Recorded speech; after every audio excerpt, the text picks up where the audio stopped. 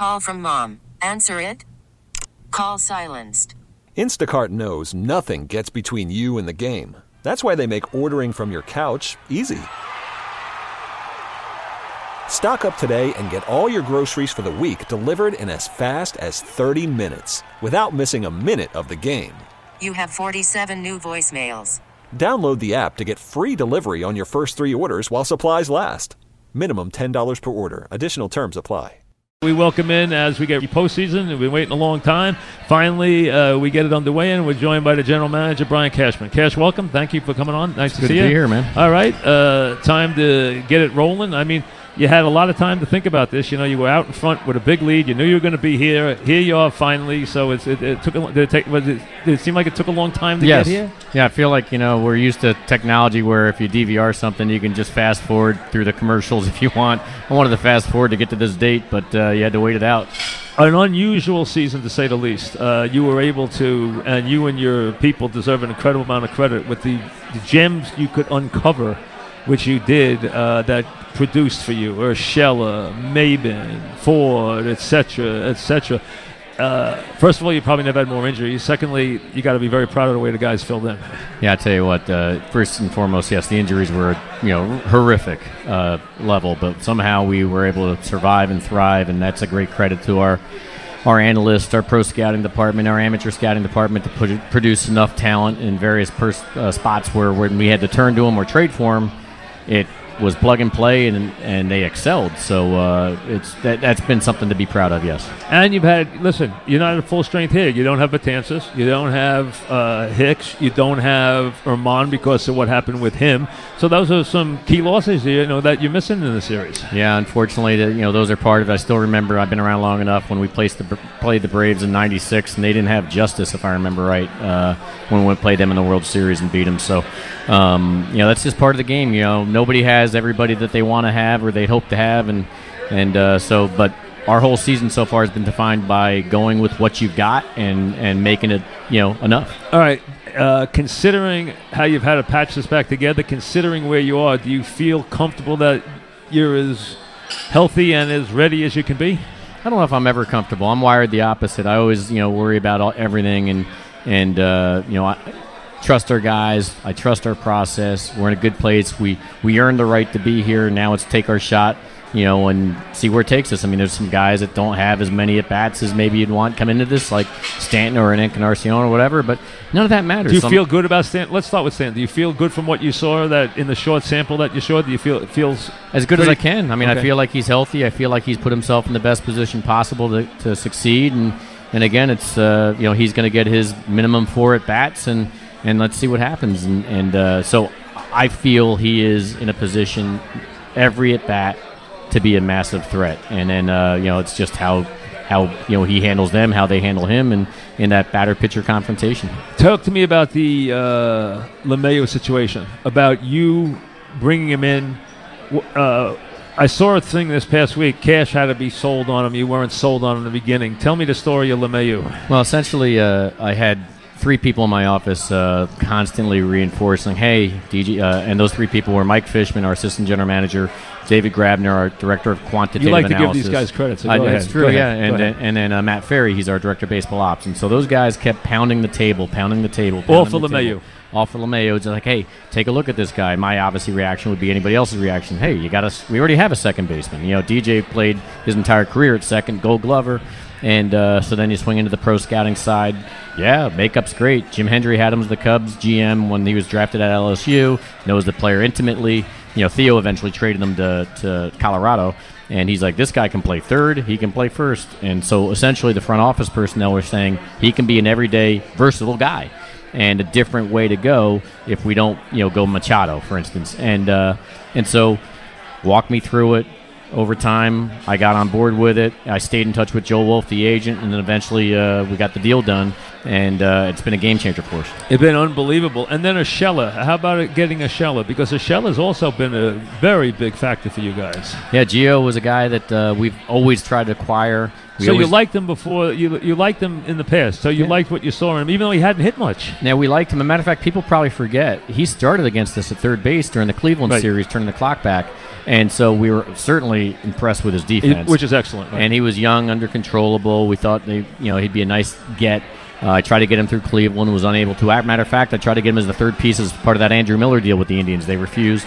Eventually, he gets moved on to Toronto, and we're able to buy him from cash from Toronto as he was on the verge of expiring on being without options. So we dropped him in AAA Scranton for 2 months just to evaluate his versatility at short and second to see if he could be a utility player going into the next year.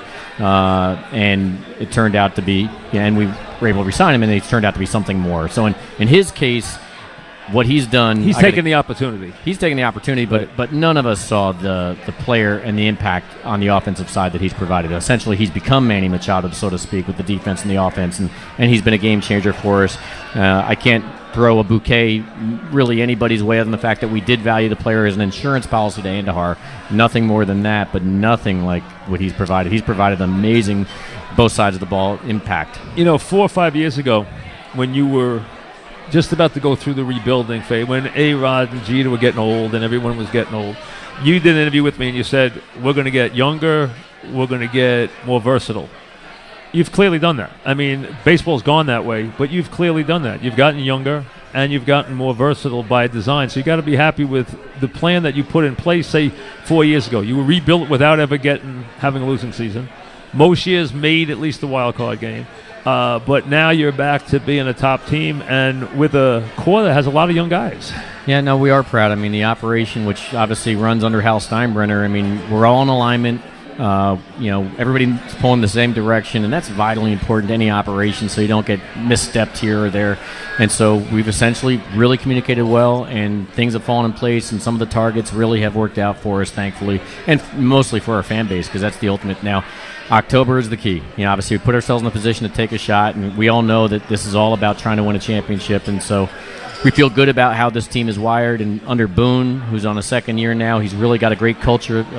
He's built down there of unity with these guys, and they're hungry. But they're going to have to go through some other hungry teams too. But we all know something. You can build a team, and you have to win 100 games. You get in the postseason, things have to bounce the right way. You got to get the right hit at the right time. You can be a really good club and not win a World Series. I mean, a lot of teams do that every year. We saw already 2 good teams sent home just in that cage match of a wild card team. I think one of them off the top minute where they won 94, 95, I think 6 games or something like that. And Oakland sitting home, and anybody could. And you have 4 teams playing right now that have won 100 games this year. Yeah, anybody could have looked at Oakland, for instance, and said, you know what, I can see how they could win the whole thing. And so you're right. This is about the best and the cream of the crop. And if you don't play your best baseball during these short series, you're going to be in trouble.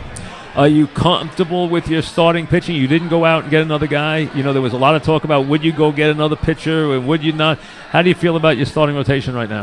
I feel good. I mean, I'm glad that Sevi came back. Obviously, it's a tough blow to lose Herman, who is one of the American League's best pitchers. But Tanaka obviously has been throwing well here in the second half. Paxton's been throwing extremely well in the second half, and being those guys being what they're capable of being, with Sevi being a late join to the party, it helps fortify the strength that we already have, which is the bullpen. So at the end of the day, Booney's lined up to decide when and where to deploy the high leverage assets coming out of the pen. But hopefully we can ride some of these starters early, and hopefully they can find a way to navigate this Twins lineup.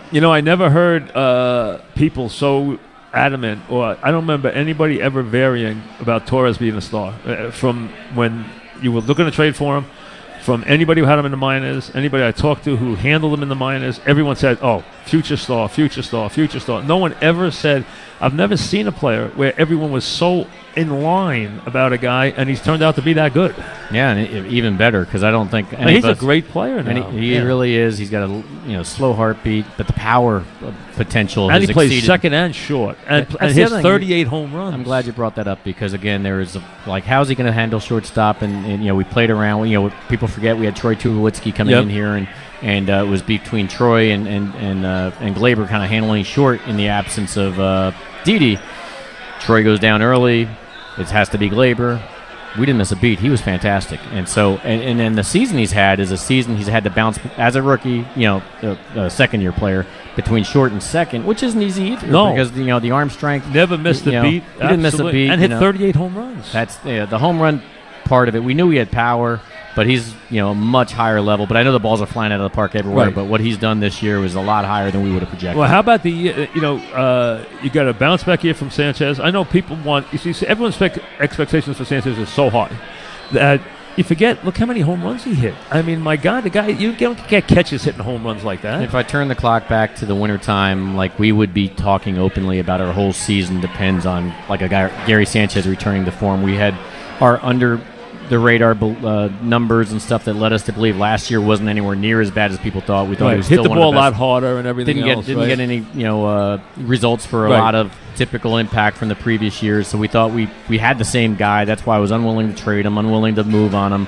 The smart teams that were trying to get him from us realized, hey, this is one of the best in the game at this position, and what we needed it to be reinforced with him showing up back to where the all-star level he was this year for our season to be defined as what we wanted it to be, and he has. He's been a big key, as expected, as hoped. So I got to throw a lot of shade his way of thank you, buddy, because he's really a difference maker for us. And how about the year Gardner's had? Oh my God! I mean, think about that. Yeah. Gardner, people are starting to phase Gardner out. Now he's in center field every day. He hit 28 home runs. Yeah, I mean, again, great second half. These type of seasons makes you daydream of, hey, this could be a magic carpet ride, because when you start getting some things, especially exponentially more than you would expect from people, that's where some greatness can come, and we want that to carry through October. But Gardy has been so...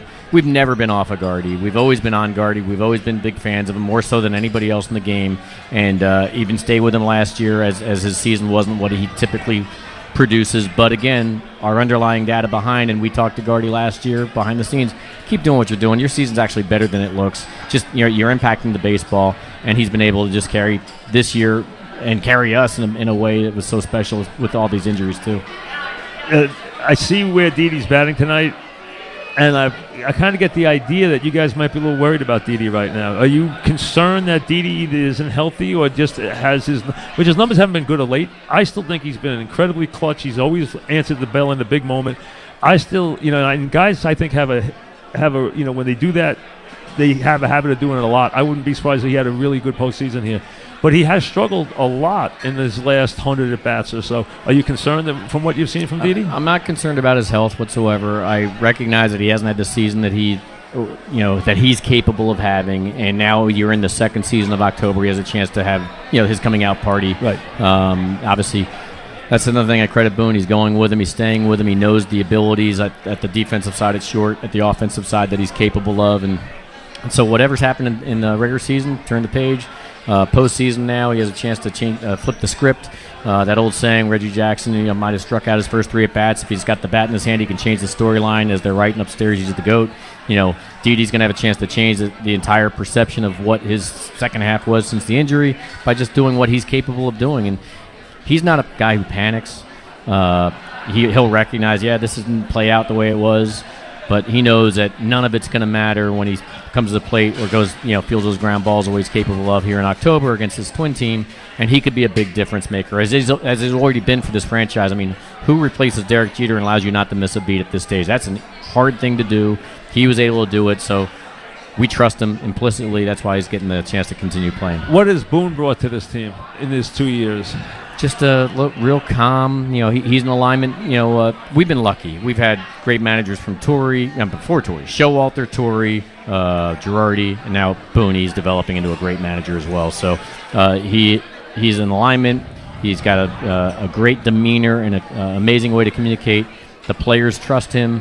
He allows them just to relax and play the way he does. He's got the same attributes I thought Torre did, which is those calm bombs. He was an out-of-the-box hire, though. So, what was it that you saw? I mean, here's a guy who was a player, good player, not a great player, good player, had his moments, as we know, doing a broadcaster, and you make him the Yankee manager, which is, Yankee manager no experience is a tough. That's a tall order, and he's handled He's handled the media great. He's handled every chore great. I mean, he's had a lot of success. He hasn't had bad days. But the point is, he's still very comfortable in his skin. You can see that.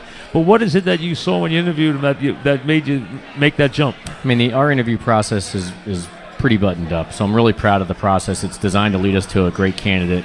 And as I was going through it, I didn't really have a relationship with Aaron Boone. Even though you didn't? Okay. No, even though I traded for Boone, right? He was only here for 2 or 3 months, and he blew his knee out. Yep. And then I actually had to be the one that cut him. Yep. And he sacrificed his contract with the basketball stuff, and Sure. that's how A-Rod came in here. Absolutely, yeah. And so at the end of the day, people I respect in the game said, hey, this is someone you should talk to as we were putting together the list. So I put him on the list.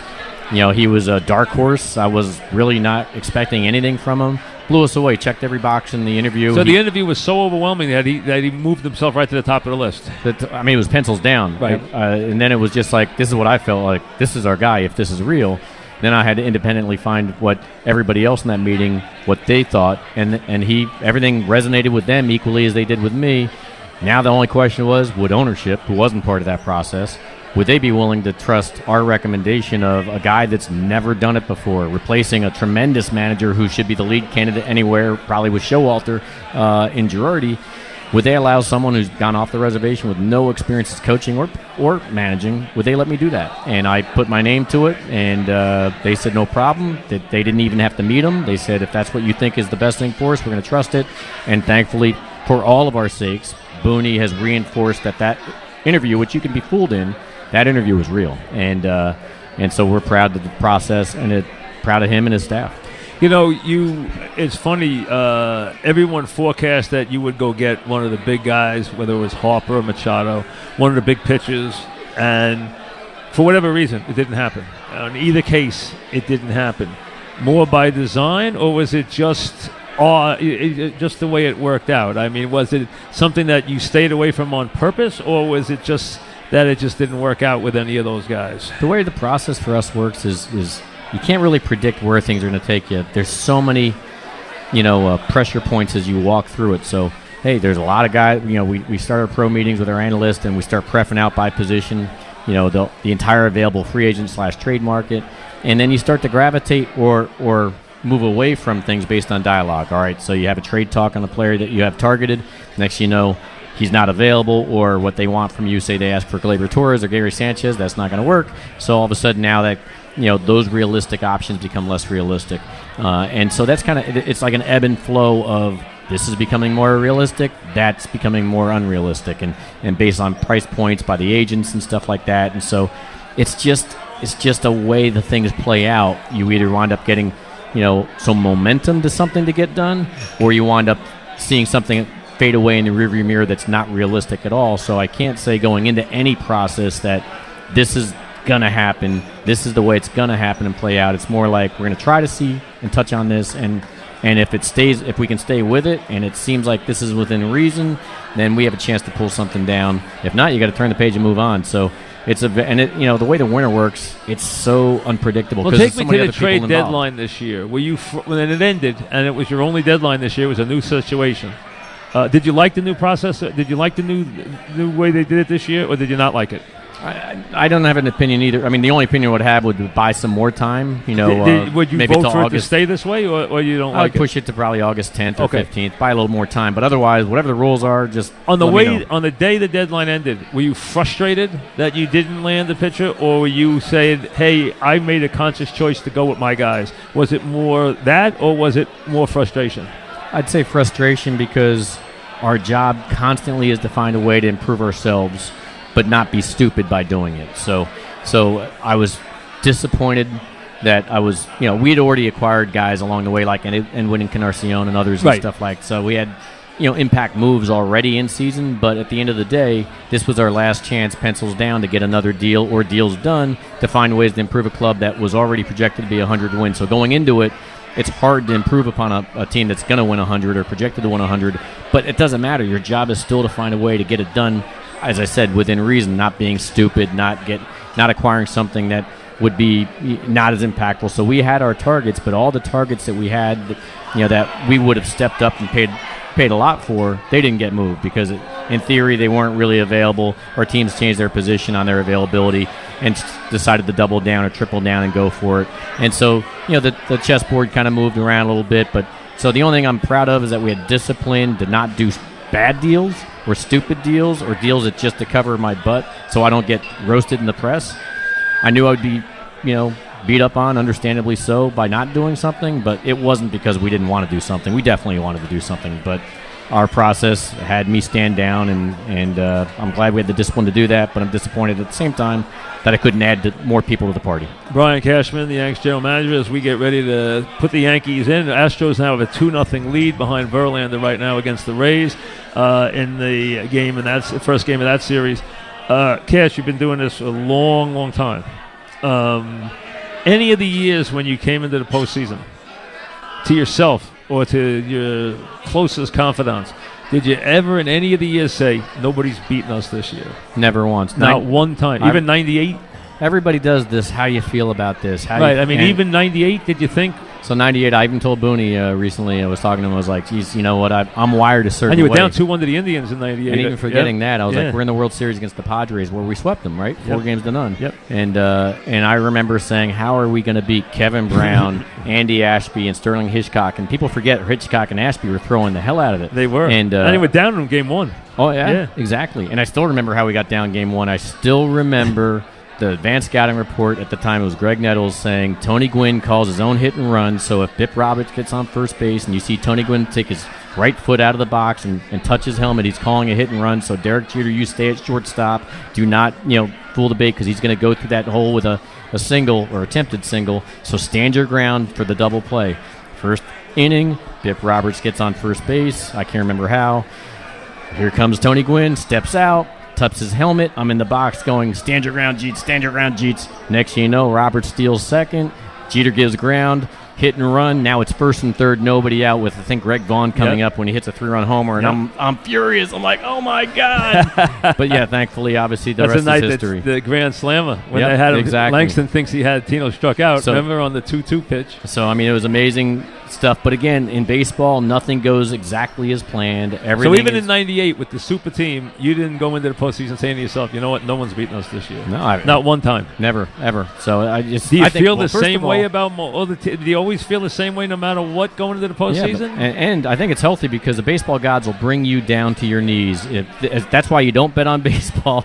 We've had 100 teams entering the playoffs get knocked out in the first round. We've had teams that were the underdog that wound up running the whole thing and upsetting everybody. We backed in the playoffs. You remember that one year where we couldn't win a game in September. 2000, both years. And next thing you know, so it's so unpredictable. Momentum can change. I still remember the year in 2004 where we were in Fenway Park, up 3 games to none. And I remember driving home that Saturday night to do my football show from Fenway, and I'm listening to the Red Sox fans saying we will never beat this team. 19-8 in Game 3.